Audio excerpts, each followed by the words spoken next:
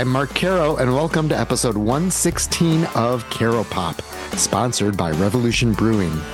Our guest this week is a drummer in one great band, a singer-guitarist in another, and an ever-restless creative spirit all around, Janet Beveridge Bean. Since the mid-1980s, Beveridge Bean has drummed, sung, and written songs for 11th Dream Day. That muscular, angular Chicago band released its debut album, Prairie School Freakout, in 1988, and is still going strong after 15 albums and an EP. Freakwater, her ongoing country folk collaboration with singer Catherine Irwin, came out with its self-titled debut album in 1989 and has 10 albums under its collective belt. Beveridge Bean has worked on many other projects over that time as well. In a conversation conducted in her uptown Chicago building, Beveridge Bean recounts growing up in Louisville, Kentucky, and beginning a life in music on instruments other than the drums. After she met guitarist, singer-songwriter Rick Rizzo, the two of them moved up to Chicago, formed 11th Dream Day with bassist Doug McCombs and guitarist Baird Fiji, and got married. Rizzo sang most of the songs, but Beveridge Bean did a lot of the writing early on. How did she distinguish which songs she was writing for 11th Dream Day versus Freakwater? 11th Dream Day signed a major label deal before the wave of Nirvana-inspired loud guitar bands, and it released 3 albums on Atlantic. Beat, that's B-E-E-T, from 1989, Lives to Tell from 1991, and El Mudio from 1993.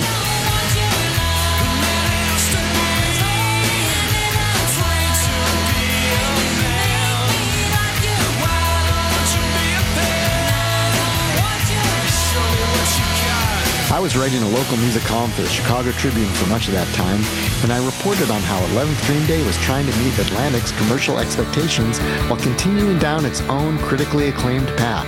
At one point, 11th Dream Day was recording demos with previous Caro Pop guest producer Brad Wood.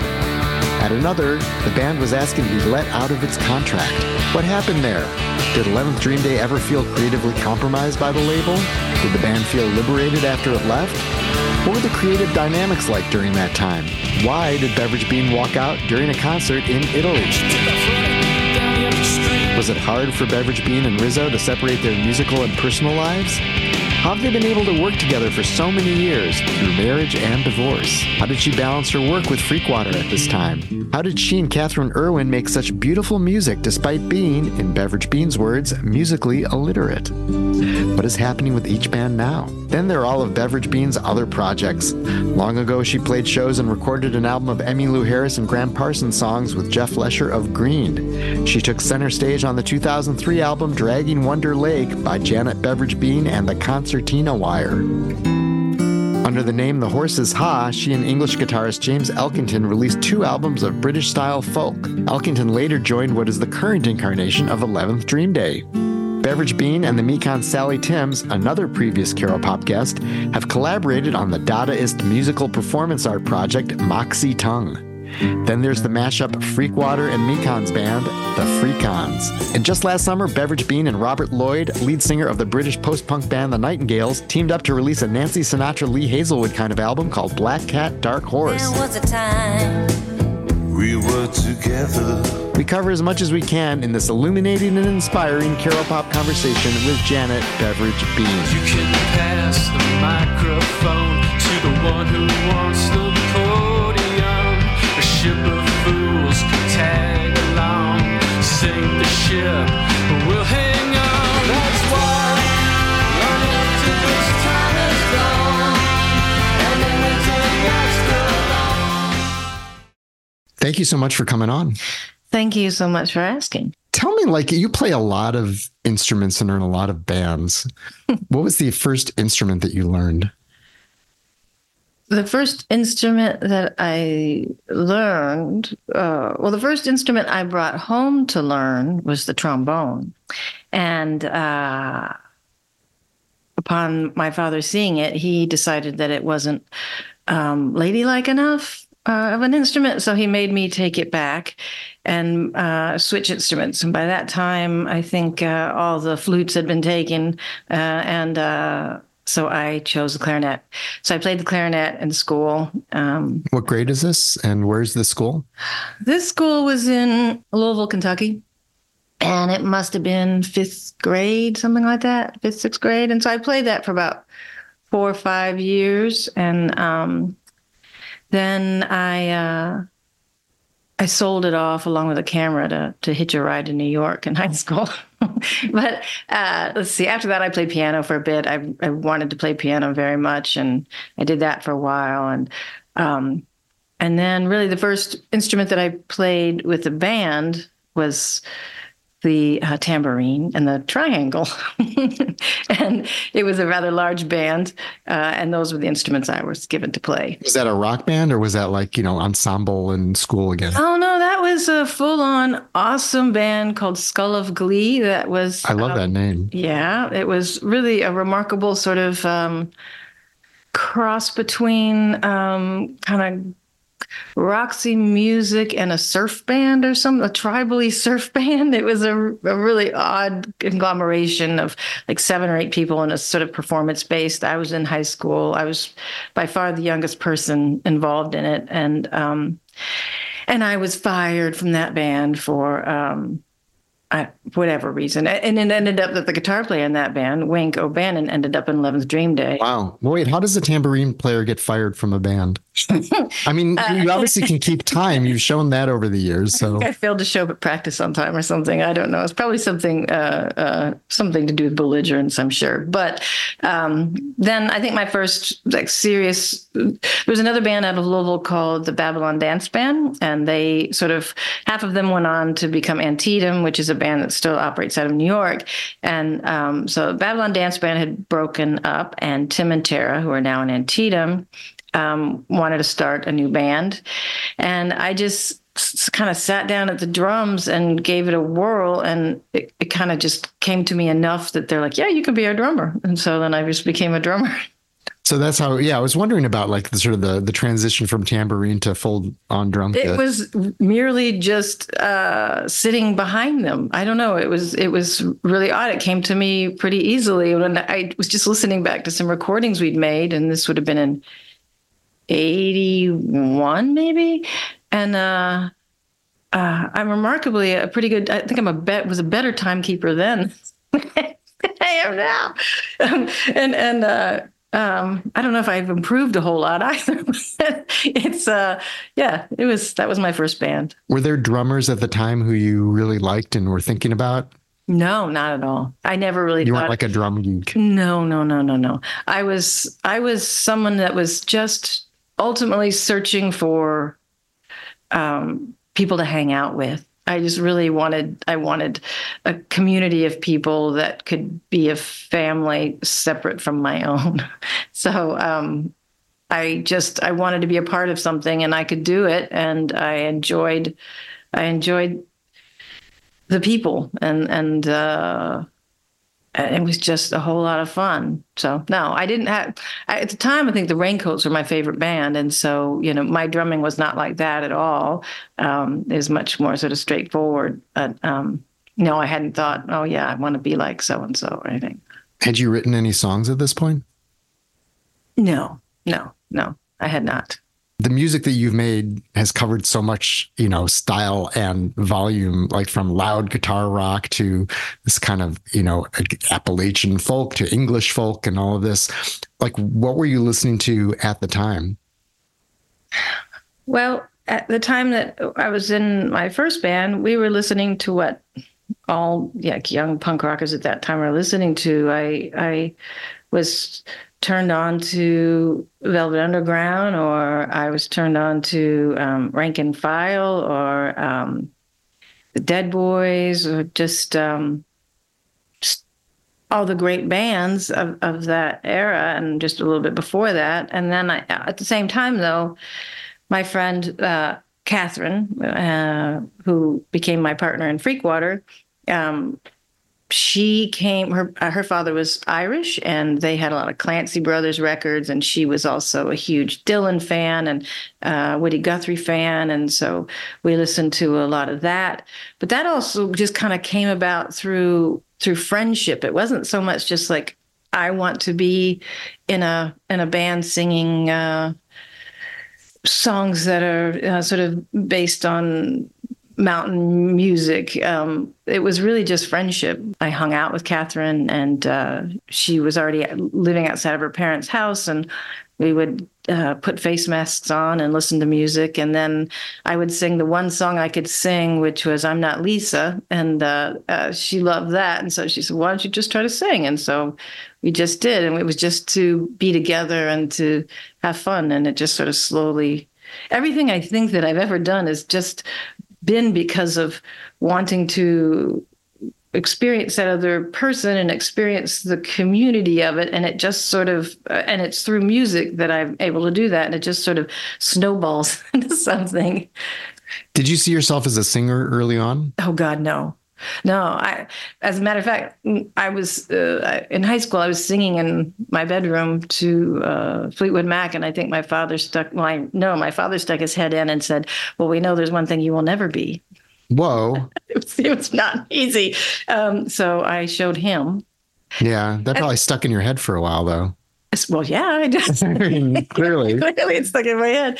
And then, I wasn't a singer, and it took a long time to learn how to do it. And the process of learning how to do it, it was all on records that I've recorded, so I can see the evolution of it. Because I think Peter Margasak, Chicago writer, I think was it him? Somebody said I couldn't sing my way out of a paper bag a long time ago. So it was a process of learning it, really, just keeping on doing it and not being daunted and just working at it, I guess. That seems like I don't know, coming up through sort of the punk ethos and the DIY years, that seems like a particularly not nice thing to write. But well, I think it was written probably by a dude that, he was probably fine with punk rock voices of men or something, or off-key voices of men, but not so much women. I don't know. I don't know. Never heard X or something. But. Yeah, exactly. And when you were singing, because you're really great at harmonies, is that something that you sort of figured out that you were good at, or is that something you sort of had to learn? I don't even, I wouldn't say I'm great at harmonies. I'm great at singing along to people, but I can be so musically, Catherine and I, and that's where I learned to sing with someone, are both so musically illiterate. We didn't use the name of the chords. We would say A hole 3 if a capo was on the 3rd fret and it was an A that had a hole in the middle. We just created our own language for that, and we just really didn't know what the hell we were doing. We were just sort of doing whatever it was that we were able to do. And in our head, we imagined we were like writing George Jones songs or whatever else, but they came out to be something different than that. But I think, a lot of the times when I thought I was singing harmony, I was actually just singing the octave. And so I didn't even know that. That was just what I did. I sang the octave on it. And so if somebody said, sing of the 3rd or the 5th or whatever, I would be like, So technically, if they said what to do, you wouldn't know. But when you and Catherine were singing together, naturally, there's something about the way your voices melded that sounded really harmonious, right? Right. But, harmonious and slightly dissonant, in a way that some people are really drawn to and other people are very much repelled by. So it's like we're both almost like singing the leads of the song in some way, and then they kind of come together. I can't explain what it was we did because it was just a process of creating it on the spot, really. Is the skill of singing with Rick in 11th Dream Day, is that a different skill set, or are you doing the same thing? Kind of the same thing, and that's partly limited by what I can do while I'm playing drums at a very physical pace, and so some of that is limited to that. How I sing with that band. But no, I wouldn't say it's kind of the same thing. I try to think of parts in a different way, I guess, with Rick. With Catherine, we're like the Carter family. We sing the song together, start to finish. It's not really, I just sing Oz here or do those sort of things. And with Dream Day, that is something that I do. I'm not singing straight along with Rick the whole time. Yeah, I mean, so I had a local music column from like 90 to 92. So that's when I got to know you guys. And I found all these old clips of me talking to you and Rick about, they've been signed to Atlantic and they're working on this album and all of this stuff. And I knew of Dream Day first, but when I look back on it, and then I knew Freakwater afterward. But when you look back on it, really, they were coexisting for almost the entire time. Like the first Freakwater album was 89, and I think you'd released something already with 11th Dream Day by then. But did you see like them as just two separate projects that were sort of equally important to you, or was one a side project, or was like how did they coexist in your mind? Well, I had started singing with Catherine prior to 11th Dream Day because we were friends in Louisville, and we'd done open mic nights, not under the name Freakwater or anything, and we had done open mic nights. And then when I moved to Chicago, when I think I just turned 18, I moved here because I had met Rick from 11th Dream Day in Louisville, and I followed him here. And Catherine came up to stay, and we were singing, and we went back down to my parents' house and recorded on a Fostex machine in my parents' basement these 6 or 7 tunes, all cover tunes. And we just were having fun. And the label that 11th Dream Day was on at the time, which was Amoeba, not related to the Fabulous Record Store, just a very small label. The gentleman who ran that said he'd put us out, Freakwater, which we still weren't Freakwater at the time. And so we were sort of it's sort of concurrent with each other. We were 11th Dream Day had just put out Prairie School Freak Out. No, our first EP, the record right before Prairie School. And then Freakwater was making a record, and we did tour together out west. And I think I didn't think them as being incompatible. There were songs that I wrote and we recorded with Freakwater that ended up on 11th Dream Day record. Right. That was one of my next questions. Yeah. So there's a song called The Death of Albert C. Sampson, which 11th Dream Day did, that was actually recorded with Freakwater first. So they weren't incompatible. They were just sort of different avenues for the song that I wrote. One was just much more stripped down and the other was more raucous. So I guess I saw them as equal parts to a whole. Right. Yeah. Were you kind of at that point, sort of writing on your own and thinking, oh, this is a Freakwater song, this is a 11th Dream Day song? I wasn't writing. Catherine was writing primarily, I think, for Freakwater. I started writing a lot, I think, after the first Dream Day EP, because I think I wrote about half of the songs on our first record, or the first full-length record, Prairie School Freak Out. And then I sort of always deferred to generally Catherine's writing in Freakwater. So I wasn't writing as much for that entity as I was for 11th Dream Day. Throughout time, there were certain records that I shared about half of the songs on a record, but it was maybe 1 or 2. And then Catherine, because Catherine is such a brilliant songwriter, it was hard to say, I think my song should be on there, when hers were just so phenomenal. I wrote for both bands, but primarily I was writing for 11th Dream Day. And what was the collaboration dynamic like in Dream Day? Well, I think probably similar to most bands. We would write a song on our own and then bring that song in, and sometimes it was more fleshed out than others. And then Doug and at the time Baird and Rick and I would just sort of start playing it, and then we would figure out our parts, and then that would be the song. I mean, it wasn't really at that time, I don't think any of us came in and saying, I envision this, I envision that. It really was just someone brought in a song and we started playing it. And sometimes if it didn't sound right and the songwriter might be slightly crushed that it's not sounding like they wanted to, it sort of may disappear, or it could be just like we kept going and then it became something. So I think that's fairly normal, maybe. I don't know. I mean, was there a sense that you guys were sort of equals as songwriters, or was there sort of more of a, like, Rick is kind of the front guy or going to do the most, or any of that sort of thing? Oh, well, I think we weren't always equal in the amount of writing that we did, but there were a lot of times that I was equal in the writing, and I think that we thought of it that way. But he was primarily singing the songs, so he was sort of the leader of the band.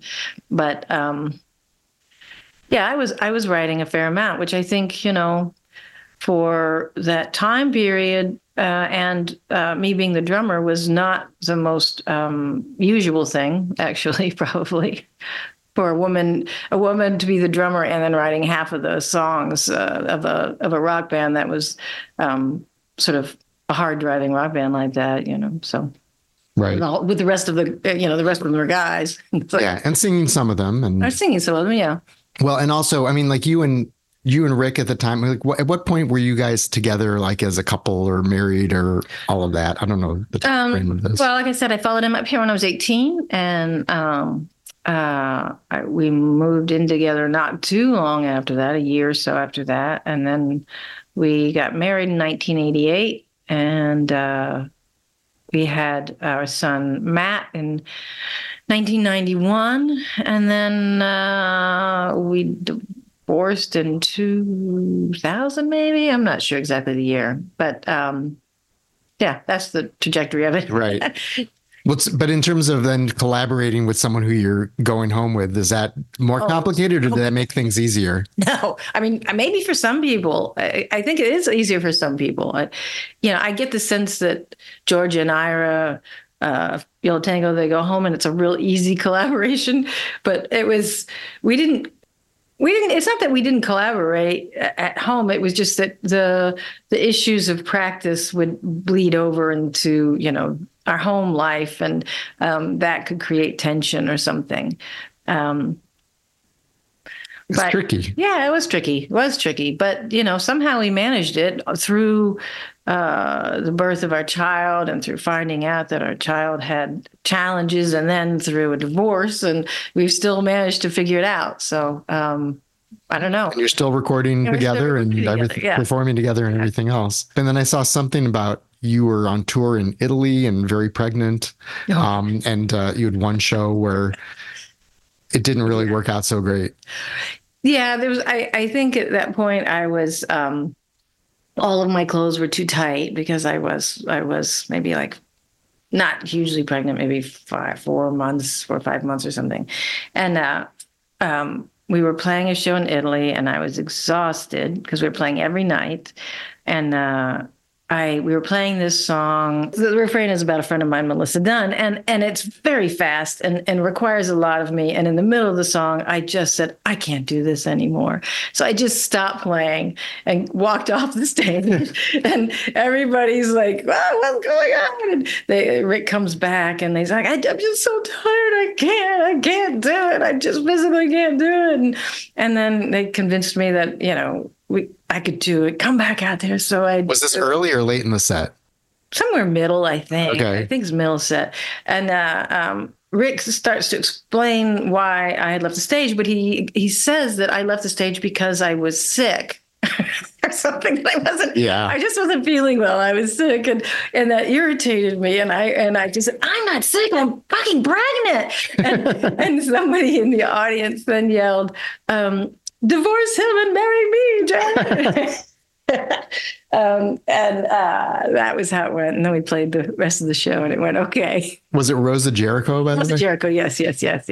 Yeah, that would be challenging. And you guys were signed to Atlantic like pretty early in the wave of those like bands signing with major labels, because Beat was, I think, 89. Yeah, I think so. And then Live to Tell was 90. 90, and then El Mudio was 91. Live to Tell was 91 and El Mudio was 93. Okay, that. I mean, your albums sound like they don't sound like compromised, rock band trying to please the major label sort of works. I mean, did you feel like you had to sort of do things to sound major label-ish? No, maybe if I had known what that was, I would have done it for them. It just wasn't in my repertoire. We were just a rock band that came from a club and then we're on a major label, and it never really occurred to us to change anything. And I don't know. Rick is a fairly idiosyncratic writer. We're all fairly idiosyncratic, and if somebody had said, you need to write a hook, you need to write a pop song, we thought that's what we were doing, So, I mean, I think that we really just thought we were writing songs in Freakwater, we thought we were writing a George Jones song. I think that's what we're doing. It just comes out to be something else. Right. I wouldn't say we didn't compromise ourselves at all, because we were really just trying to do what they wanted, but that was the best way. That was the only way that we could do it. Yeah, there will be things you'll read about 11th Dream Day sort of in retrospect, and they were ahead of their time, and it was pre-grunge, and but it's not like you guys sound grunge. It's just that you had a sort of a loud, aggressive, good spiky guitar attack that had sort of drew on punk, but was its own thing. Yeah. But it's not like you would sort of confuse you guys for Nirvana. It's just that Nirvana sort of opened the gates for things to be considered, things that were allowed to be considered more commercial. Right. Right. No, I never really thought of ourselves as grunge or anything like that. I remember being at, maybe it was the CME conference ages ago when they used to have that. And somebody mentioned something about me being the godmother of grunge. And I thought it was the funniest thing, because that was just so alien to me. We weren't thinking of anything, or we did not feel a part of some sort of musical wave, except for, the small community that we had here in Chicago of folks that we played shows with. We felt part of that community, but not like a genre or something. Nor did Freakwater, even though, they were trying to put us into this thing. We really just didn't, we didn't feel like we were trying to create a movement or anything like that. Right. Well, what was the relationship with Atlantic like? Well, early on, it was pretty fun. Bettina Richards, who now and for many decades has been the label thrill jockey, she was the A&R person that signed us, and so it was a lot of really great people in their department that was tasked with signing some new young bands, and it was the Lemonheads and us, and I think that department was maybe not as attached to the larger machine as they should have been, and so there were restrictions that made that department, it made it very challenging for us. Like, for example, when our record came out, we'd always been used to selling records at the shows and stuff like that. And we weren't allowed to do that anymore.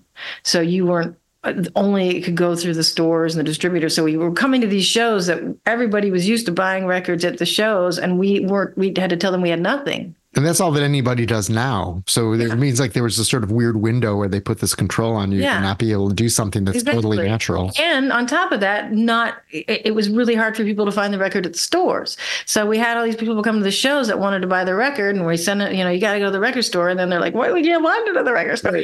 And there's like no Amazon at this point. No Amazon. And so that was really challenging. Like, some things didn't make any sense for the scene that we were a part of, like the traveling independent, low budget rock scene that we were a part of. So that was a challenge, but I don't have any regrets for any of it. It was super fun to be, have these photo shoots, these fancy photo shoots, and to be driven around in a limo occasionally and stay at a fancy hotel. That was all kind of fun. It was,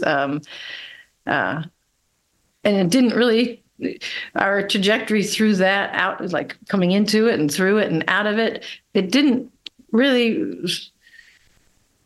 changes musically or anything. Yeah, that's what I was wondering, if they gave you any directives, because again, it's not like there was a point where all of a sudden your drum sounded like this cannon's going off or something like that, or like I'm just wondering if there was interference in the music making. No, our first record with them, they let us pretty much do everything, and we totally confused the art department because Catherine and Freakwater made a painting for the first record, which is called Beat, Beet, and it was named as such because we were all living together, Catherine and Rick and I, and we had little gardens out in the backyard, and I think I was growing beets and Catherine was growing something else. I can't remember exactly, and so we just liked the beets, so we called it Beet. We thought that was funny, and then so Catherine made this painting of a beet on the cover, and she hand did like all the spine artwork. Everything was hand done, and we turned it in the art department, and they were completely flummoxed. They're like, "This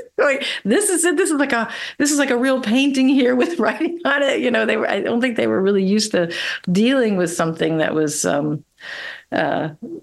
so.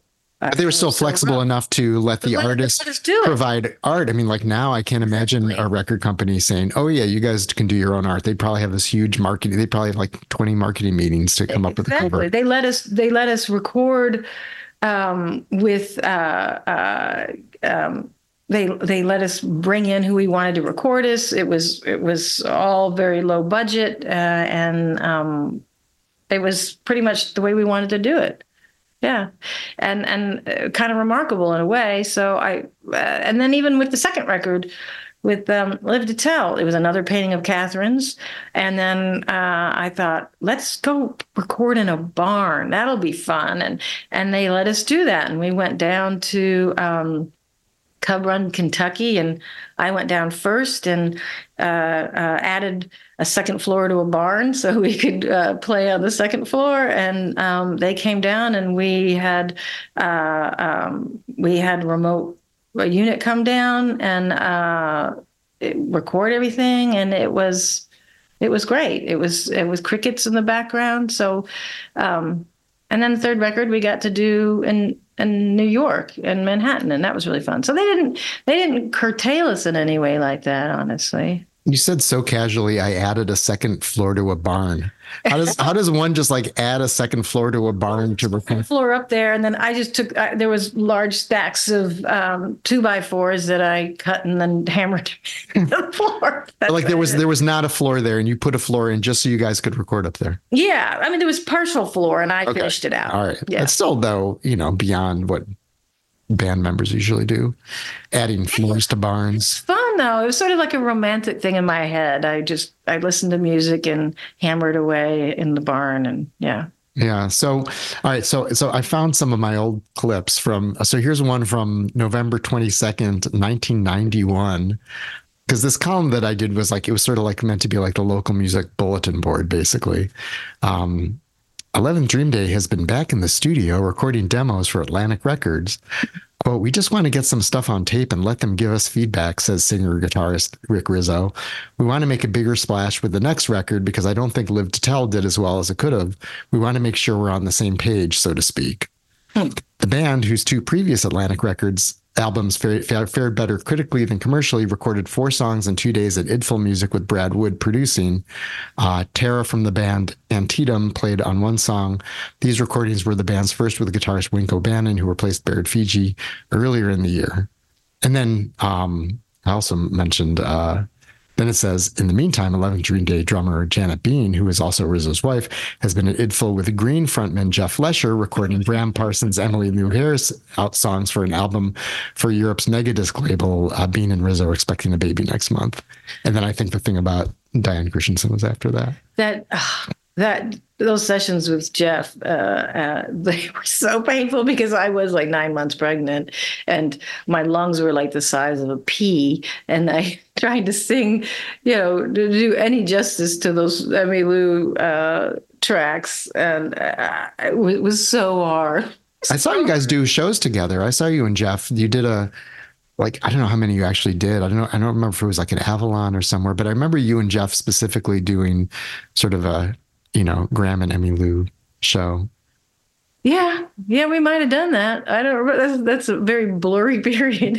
I mean, considering I was very pregnant and making the record, I think my head was in a different place, but I believe that I did that. Well, when you say that. And then to go back to, so this is in the lead up to El Mudio, and you're recording stuff with Brad Wood and said you'd done 4 songs. Mm-hmm. Like later you put out New Mudio, which was that those recordings plus other ones? Yeah, because we had been dropped from Atlantic between Live to Tell and El Mudio. We had been dropped. Our contract had lapsed. We didn't, they didn't say anything. We didn't say anything. We're like, hey, we're free. We can do what we want. And so we went in to record those tracks.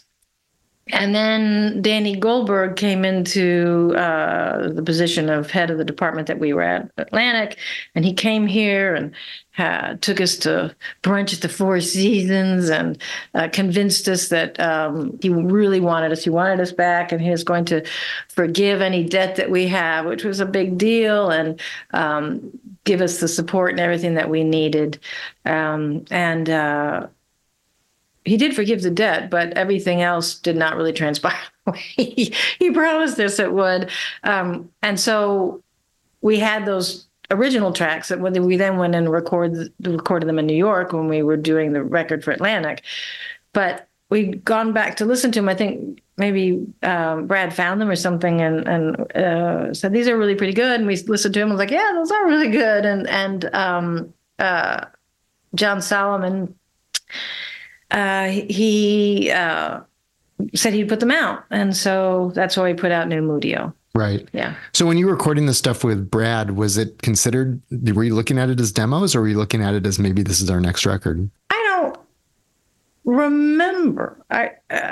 It could have probably been either, really. I mean, it could have been something that we'd made that we might shop around to other labels as possibly putting out, or if they said, yeah, that sounds good, go in and do it again, maybe we would have done that. I don't think I don't recall it having like a specific agenda. We were just, these are our new songs. We're going to record these new songs. Right. Well, I thought it was interesting that Rick was saying that, we wanted to sort of record these to make sure we're on the same page with Atlantic and see what they think. And well, those demos didn't have anything. I don't recall those demos being recorded for anything for Atlantic. I really do think that fell in between this time period where we thought we were off of Atlantic. And then we went into, maybe they listened to those songs and then decided they wanted us back. I can't remember. Rick is the better historian than I am. Right. So that story was from, again, November 22nd, 91. And then I found a note from February 14th, 92, which says, Google's an amazing thing. The stuff is still there. That was a long time ago. I was doing this job and you were doing that job. After recording a couple of lauded but moderate selling albums for Atlantic Records, 11th Dream Day has asked to leave the label. Quote, a lot of the people we had worked with were no longer there, says drummer Janet Bean. We just didn't have a lot of connection with the label anymore. It just didn't seem to be going in the direction we wanted to go. Atlantic recently eliminated its alternative music division, and the 2 talent scouts responsible for signing the band, Peter Kepke and Bettina Richards, left the label for PLG's London label. Yep. There's a nice quote from the band has more integrity, talent, and potential than most bands out there, and they're going to do great, says Regina Joskow, the band's former publicist at Atlantic, who also has moved to PLG. I know there's a great deal of interest in the band from a number of labels. Yeah, so, I guess so. And then Danny Goldberg ended up bringing you back after all that. Yeah, he lured us back in, and I don't think I don't know if it was the right move for us to have gone back.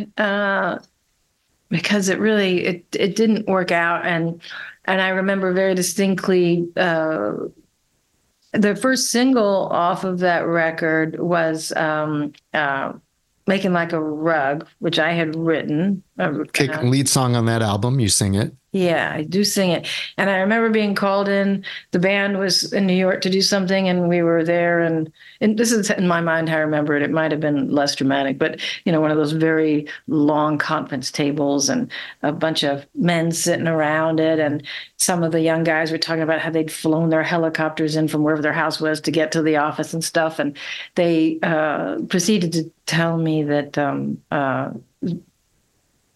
women singers weren't very big right now. And so that's why my single wasn't doing, that single from that record wasn't doing very well, because women just weren't very popular. No, women.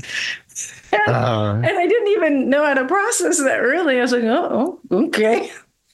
I wish I had the awareness that I do now and responded in the correct way, which would have been just probably taken by the neck. But that was their reasoning, was that why it wasn't doing well is because I was a woman.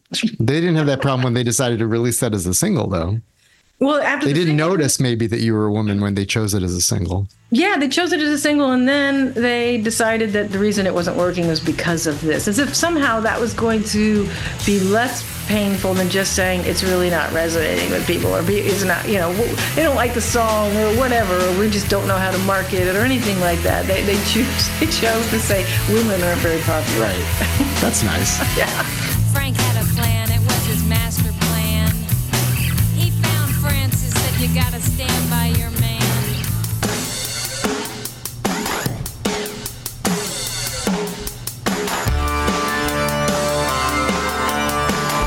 Caropop is supported by Revolution Brewing, Illinois' largest independent brewery. Maybe you're observing dry January. Maybe you're hitting your limit. Or maybe you're a hop fan looking for some morning or midday refreshment. Either way, you're in luck, because Revolution has created an excellent non-alcoholic beer alternative. Super Zero is a sparkling hop water that delivers the citrusy hop flavor you'd expect from the makers of the best-selling Anti-Hero IPA. It's available in 6-packs at stores and on revbrew.com. When you look at sort of the arc of 11th Dream Day's career and all these albums, and you have your 3 albums for Atlantic and others you've done since, because you guys have been pretty consistent in recording. Do you see it as like peaks and valleys, or do you are there sort of favorite albums of yours and ones you're like, I would never want to listen to that one again? Or is it more just like, we just kept doing what we were doing, and the way it was distributed changed, but what we were doing did not? The more distant I am from the material, having created it, the different, I interpret it a little bit differently, and I'm far more forgiving about things anyway now. So the arc of it, definitely there's an arc, and I think of it I think of this as a lot, like the longevity of it, and it's sort of just like this living diary, sort of, because I've always written from a very personal place, and so it's like this living musical diary of my life since I was like 18 years old. And it's a pretty overwhelming thing sometimes when I think about it and listen back and remember the whatever sort of shit I was going through that I was channeling into the music. And it is. There are periods of time, and one of my favorite records is Ursa Major, which is not on any. That was the only album we put out on that record. That was the first one after the Atlantic records. Yeah. I'm really fond of that record, and I think the same for Rick. And then there were records that I less fond of, I think Zeros and Ones, but then I went back and listened to that not that long ago, and I'm like, no, there's some really great songs on there. So it's just, I think sometimes you're too close, and then the further away you are from it, the less you have that sort of, I don't know, you can just view it in a more objective way, I suppose. And so, I like all of them. Honestly, I do. It's probably embarrassing to say that I like all of them.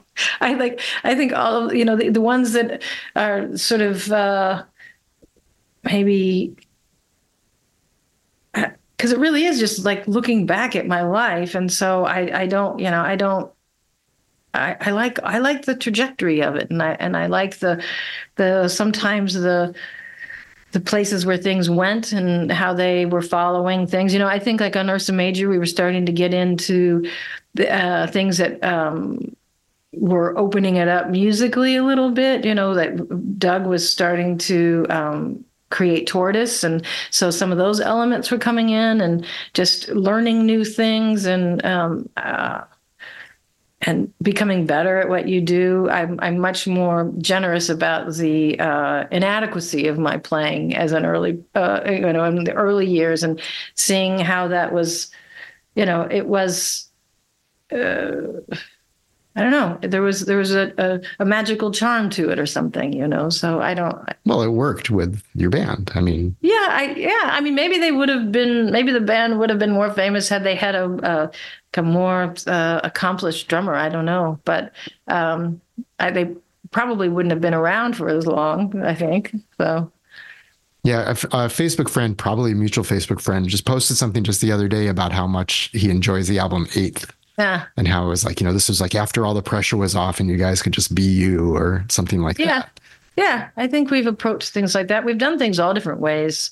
Our last record, Since Grazed, we did during COVID, so none of us were in the studio at the same time, and we'd never recorded a record like that.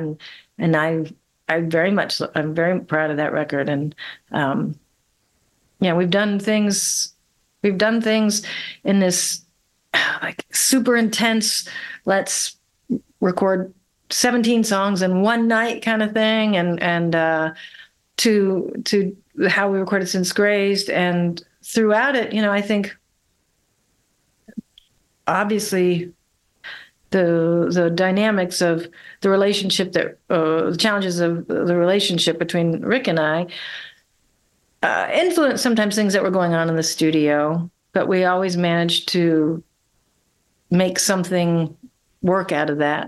And when you play live together, like, what's the feeling now? Does it feel like it used to feel years ago? Is there a sense of, it's, gratitude that like, wow, we still can do this? Or do you feel different as a player or similar? There's immense gratitude. It's very exciting. I feel very, very lucky. I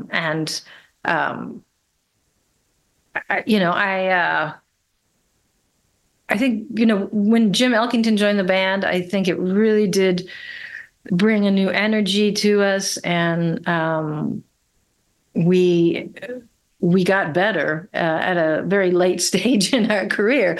So that was very exciting. And I love playing those songs. There have been periods of time. Well, sometimes, I think I'm a fairly reluctant, like, musician as a career. I'm just like, oh my God, it's so, I don't want to do that. I don't want to be traveling around in like I'm in the carnival like shows. I don't want to do that, or just taking a show, accepting a show, and then hoping that I'd be hit by a bus before it came, because the anxiety of that next show is so overwhelming. That's bad. Yeah, it's bad. That doesn't happen so much anymore. Now it's really just there's so much love, and I think just pure joy that happens on the stage. So yeah, it's changed, but it's really we're not doing it to sell a ton of records or to get the next placement on some sort of show. We really are honestly doing it because we just love that experience of doing it on the stage, playing together. And then you've had Freakwater going on all this time as well. Yeah. And the Freakons. Yeah, well, the Freakons, that's true. Freakwater, Mekons mashup. But I think, the Freakwater might be done touring, because during COVID, that was the first time since I was like 16, 17 years old that I didn't have a show that was in the future. Like, and that was funny to think about. Like, there was always a show in the future, but then there was no show in the future. And Freakwater canceled a tour right at the start of the COVID because of that. And then there was this sense of relief. It was really a sense of relief. And I think Catherine came to a place where she realized how much anxiety inducing it was for her to perform. And so she said, I just don't think I can't tour. I can't do that anymore. And it made total sense to me.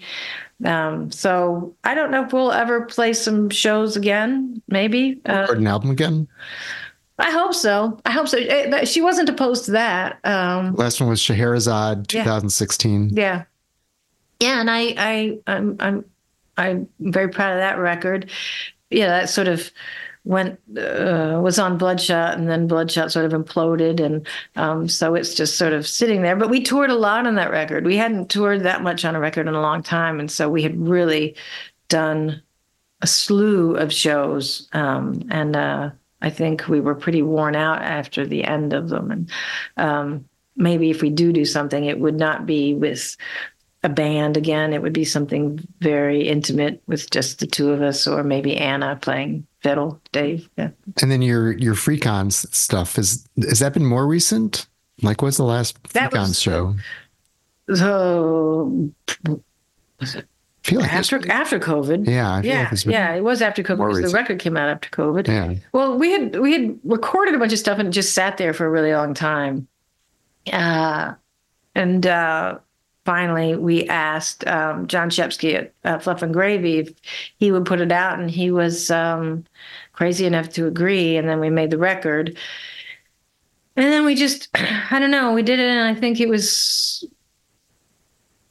the idea of getting us all together. We're all over the country, and doing a show was challenging. And so we had the experience of doing it, and it was a whole lot of fun. And but I don't know if we'll do that again or not. I don't know.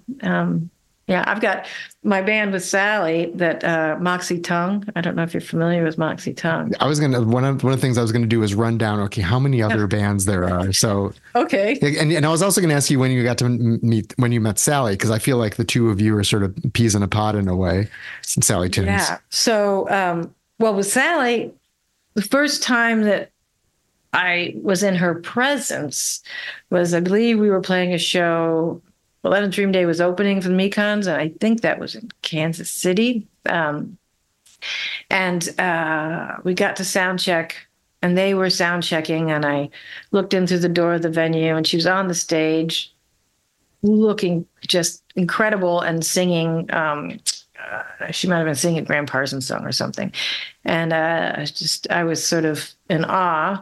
And then through the course of the night, they proceeded just to be so wild and drinking so much vodka in the dressing room that we were afraid to go in there. And so I was just like, I don't know about those Mekons. They're very friendly.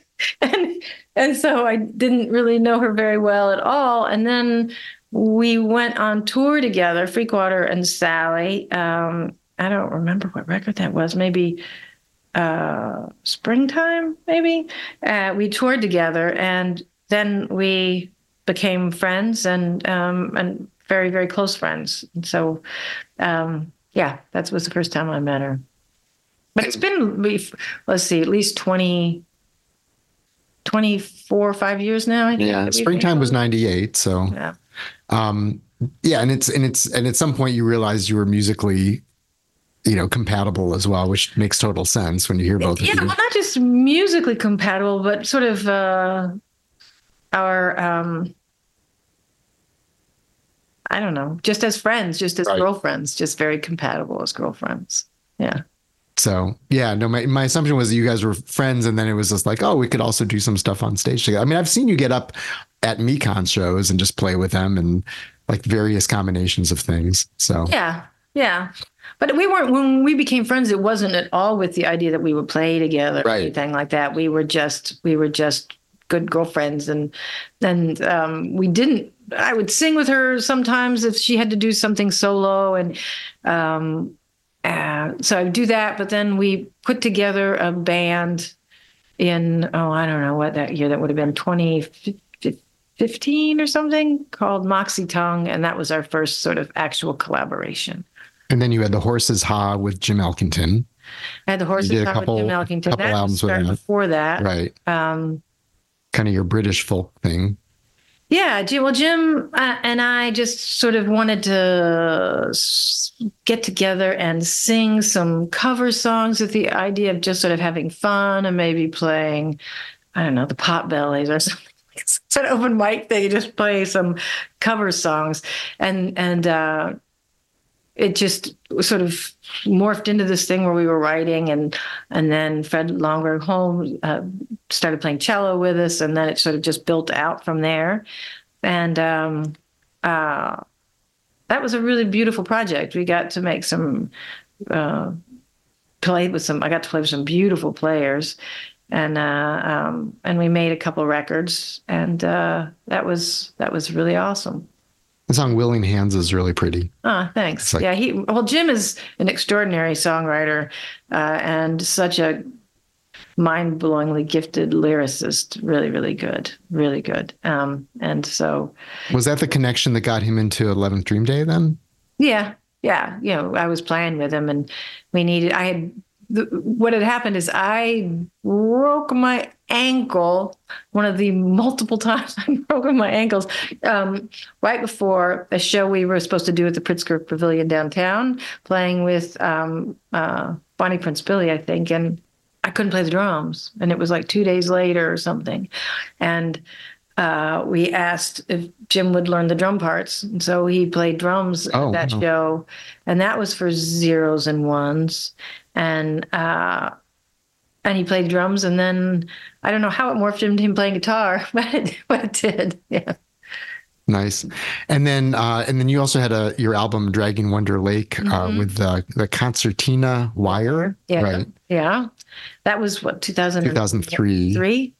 Thank you for your accuracy, because it's just off the top of my head. I just know this encyclopedically. I don't have it right in front of me on a printout or anything like that. Yeah. Well, Catherine had made a solo record, and I was sort of trying to work my way through a really tumultuous time of my life, relationship-wise. Rick and I were apart, and I thought, Bettina said, "Why don't you make a record? This would be good for you to make a record." And so I said, "Okay, I'll try to do that." And I wrote the record and got to record it again with James Baker, the piano player, incredible player, Fred Longberg Holmes, and John Spiegel, who was also in Freakwater, played on it. And it was an interesting process. So that record is sort of like in my mind is an opera. It has each song is placed on the record at the point that I wrote it, and that basically plays out a trajectory of a story for me. So it was sort of like this concept record. So like in your daily life now, do you have time where you're playing, whether it's guitar or practicing drums or whatever, and then do you have time where you're trying to write songs, or do songs kind of just come to you? And then if so, are you thinking about like, oh, this is for, Playing with Sally, or this is maybe an 11th Dream Day song for the future, or this is for my next solo project, whatever that is? Well, I'm terrible about keeping up a practice. I'm really terrible about it. I do a lot of creative things, and I start them. This is a terrible part of me. And I pick things up pretty easily, and I do something, and then I'm like, oh, I'm on to the next thing, I have no idea what you're talking about. I don't relate to that at all. And so, I've got a loom sitting in the corner, or I have a dark room sitting in that corner, and all these things that I was obsessed about, and did some work that people said, oh, you've got a little promise. And then I'm like, ooh. And I don't know if it's because I'm afraid of the hard work that it might take to actually really be good at something, or if I get bored quickly. I'm not sure yet exactly what it is. Maybe by the time I'm 90, I'll figure that out, because at 60, I'm almost 60 and I still haven't figured it out. But I'm not good about the practice. There are periods of time where I have sat down with the guitar every day. I'll say, all right, every morning I'm going to sit down and just play the guitar. And every time that I make that effort, I have a batch of stuff that comes out from it. But then there are long periods of time when I do not pick up the guitar at all. And then I had this accident playing football with my son last February, and I broke my finger, and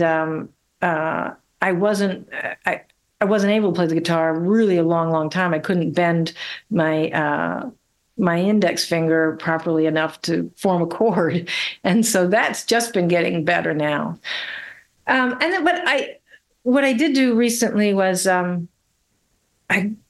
I thought of all the women singers in Chicago there's so many great ones here, and how I've had relationships with them, but primarily at the venue level. Like, we don't hang out and do stuff. We see each other at shows or stuff, and that's about it. And so I thought, well, maybe, because I was really missing singing with women. And so I called a bunch up and I said, let's just come to my house and bring some songbooks and make some food, and we'll just have a singing party. And so we've done that several times now, and it's like a monthly thing, and we get together and just sing songs. And I told Mark Greenberg about it, who runs the loft for Wilco, and he said, oh, you got to come in and record something. So we did go in and record a couple things that sound pretty awesome, but the purpose of it isn't really to make a record, to play a show, to do anything like that. It was really just camaraderie, just being able to hang around some really awesome women and eat some really great food that we all make and sing songs, whether it just be, the Boxer or Fairport Convention song, or just some old traditional song, or a John Cale song, or anything. It's just whatever we want to bring and try to sing it as a 8 or 9 piece female singing group. All right. So who are the other singers in here? Well, Elise Bergman, and she has Big Sadie is the band that she's in, and she and her husband run Judson and Moore, the distillery. Okay. She's a great singer. Leah Shields. And she's with the Girls of the Golden West, and obviously is a great cook because she started Lula's decades ago. And her singing partner, Mary D. Reynolds, Janine O'Toole, who sings with all kinds of people here in the city, really wonderful woman. Sally, Nora O'Connor. Right. Nora's great. She's just like the aces in the hole. She can just, she is a true musical talent. I mean, Sally and I, we're just sort of both like, this is what we do. And I'm fairly inflexible. I'll try to do what you ask me to, but probably it's going to bounce back to what it is that I do. But Nora, that's why she can actually go out and sing with touring bands and stuff, because she's so good. And myself, and then, that's the group, and pretty much. Yeah. Sounds like an awesome project. I assume Mark wanting to record it is with some eye of getting it out into the world at some point.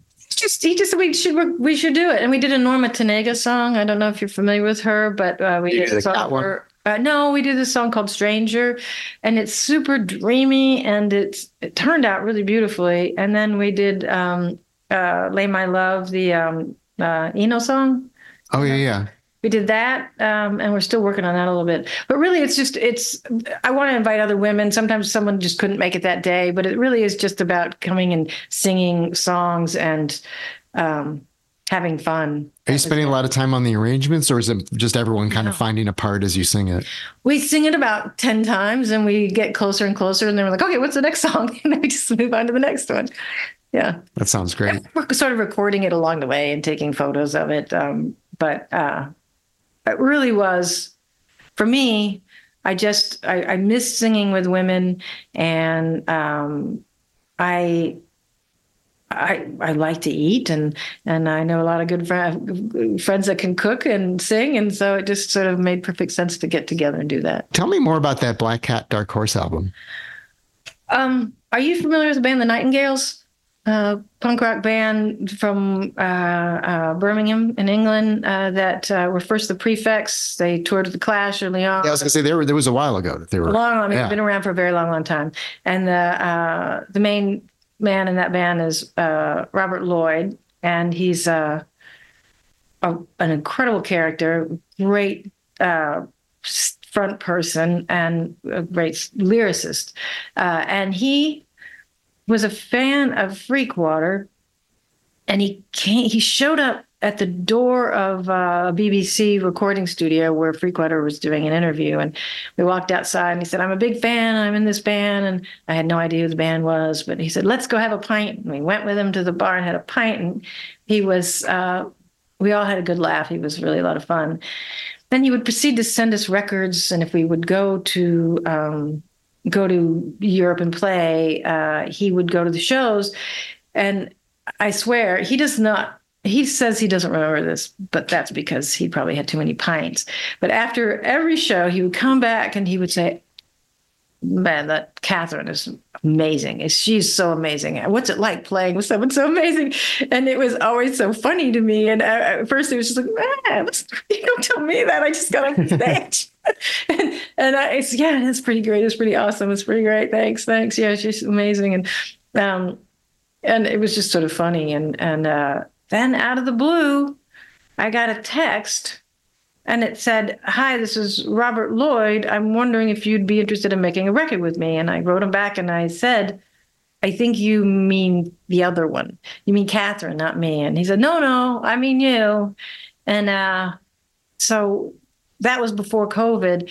And we were working on it, thinking of songs that we were going to do, like covers and stuff. And I was sending him outrageous songs like, Meatloaf's Dashboard Lights or whatever, or some Led Zeppelin song. Well, let's try to do a weird duet with this. And he was just, I've never heard a Led Zeppelin song in my life. I was like, how can that be? And so he's like, I don't know anything about this Meatloaf. No. And then, did you guys do Paradise by the Dashboard Light? We did not. No, he ixnayed that. Yeah, which I still think it's a good idea. You just wanted to come in with Stop Right There. Yeah, of course. But then we got this group of songs together and COVID hit, and so we didn't do anything. And then time came. He said, let's just do this. And we went and recorded. It was a really amazing super group of people. It was Mark Bedford from Madness and Pete Birchmore, who plays the Membranes, and a Valencian drummer, Pablo Roda. And we made the record in Valencia. John Henderson, his label, Tiny Global Productions, put the record out. We had a really great time making the record. And he wanted to sing a song of mine and a Freakwater song. And he wanted me to sing some songs of his. And then we did a Dion song, and we did some old songs that didn't make it onto some of his records. And we just had a really great time, and the band clicked, and the record is a lot of fun, sort of like, for lack of something better, it's like Lee and Nancy, although those are best. So, I mean, I hate to give it that kind of accolade, like Lee and Nancy, Lee Hazelwood, Nancy Sinatra. Yeah. But it's sort of like that sort of duet thing. It had Right. a 60s vibe to it. And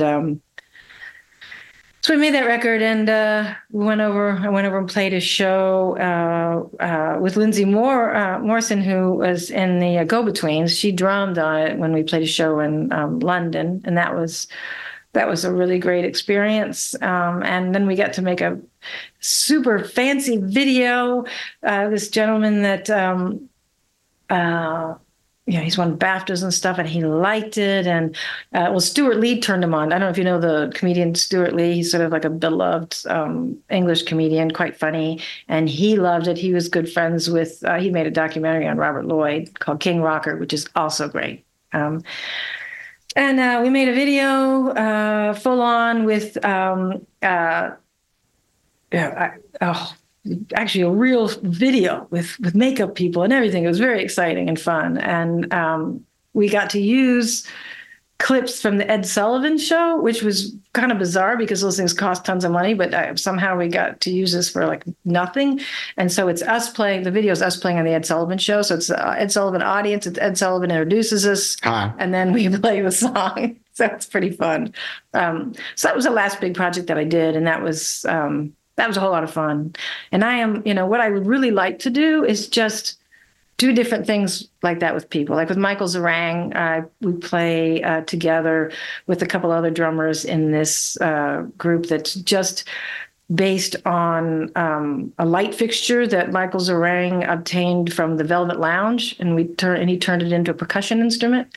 And we all play these versions of this bell, this light fixture that have been turned into bells, and we play this kind of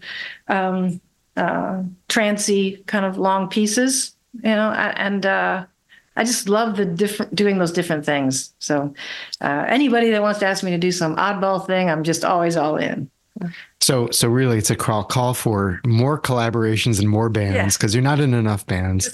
You're going to move ahead of John Langford in the I'm in the most bands, Yeah, but I don't. These are just like small projects. John just plays every day of the year. John actually wrote a song for the Black Cat Dark Horse for us too, which is a really beautiful song called Tears Like Stars on that record. Nice. So are you going to do another one of those as well? I don't know. If it was easy, yeah, sure. If someone wants to bring me back to Spain, that was part of the condition. I said, I'll make a record with you, but it has to be in the winter in a warm place. Nice. So that's why we got to go to Spain to do it. Cool. Yeah. So is there a next time that you expect to be on stage? I don't think I have anything scheduled. I would really like, it'd be fun to bring over the record that I made with Robert Lloyd, just the last record I put out, Black Cat Dark Horse. That would be fun to bring over to the States, but we don't have any solid plans to do that.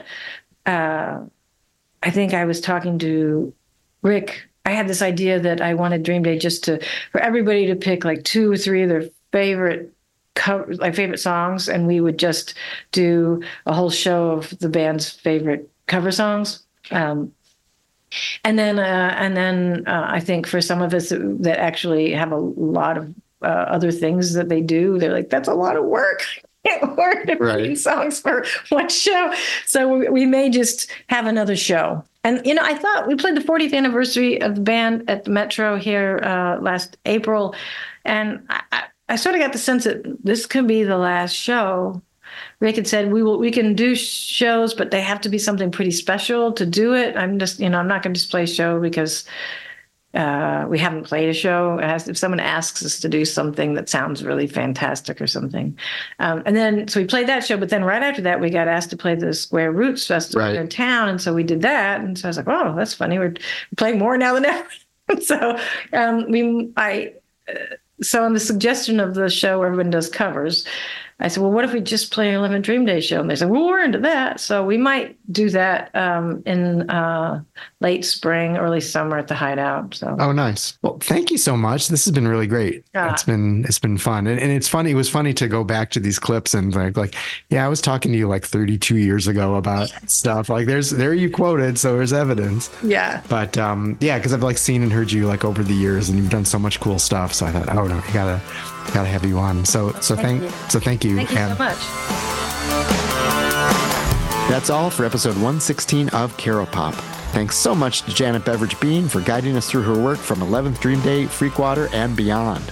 For more about 11th Dream Day, go to 11thdreamday.com. And yes, the number is spelled out. Freakwater has an official Facebook page, and there's a fan site, freakwater.net. Neither group has any shows or projects scheduled, but I remember digging into their back catalogs in the meantime. And you can order last year's Lloyd Bean album, Black Cat Dark Horse, from lloydbean.bandcamp.com. Keep an eye and ear out for the next appearances of Moxie Tongue, the Freakons, and whatever else Beveridge Bean does. Caro Pop is produced by Chris Swake, for whom every day is a dream day. We encourage you to support Caro Pop so we can keep this podcast free and sustainable. Give whatever you'd like on caropop.com. We appreciate you all. I'm Mark Caro. Please follow Caro Pop on Twitter, X, and Instagram at CaroPopcast. And you can follow me as well at Mark Caro at MarkCaro. Please share this episode, subscribe, tell your friends, and tune in again next week for another Caro Pop conversation. Thanks.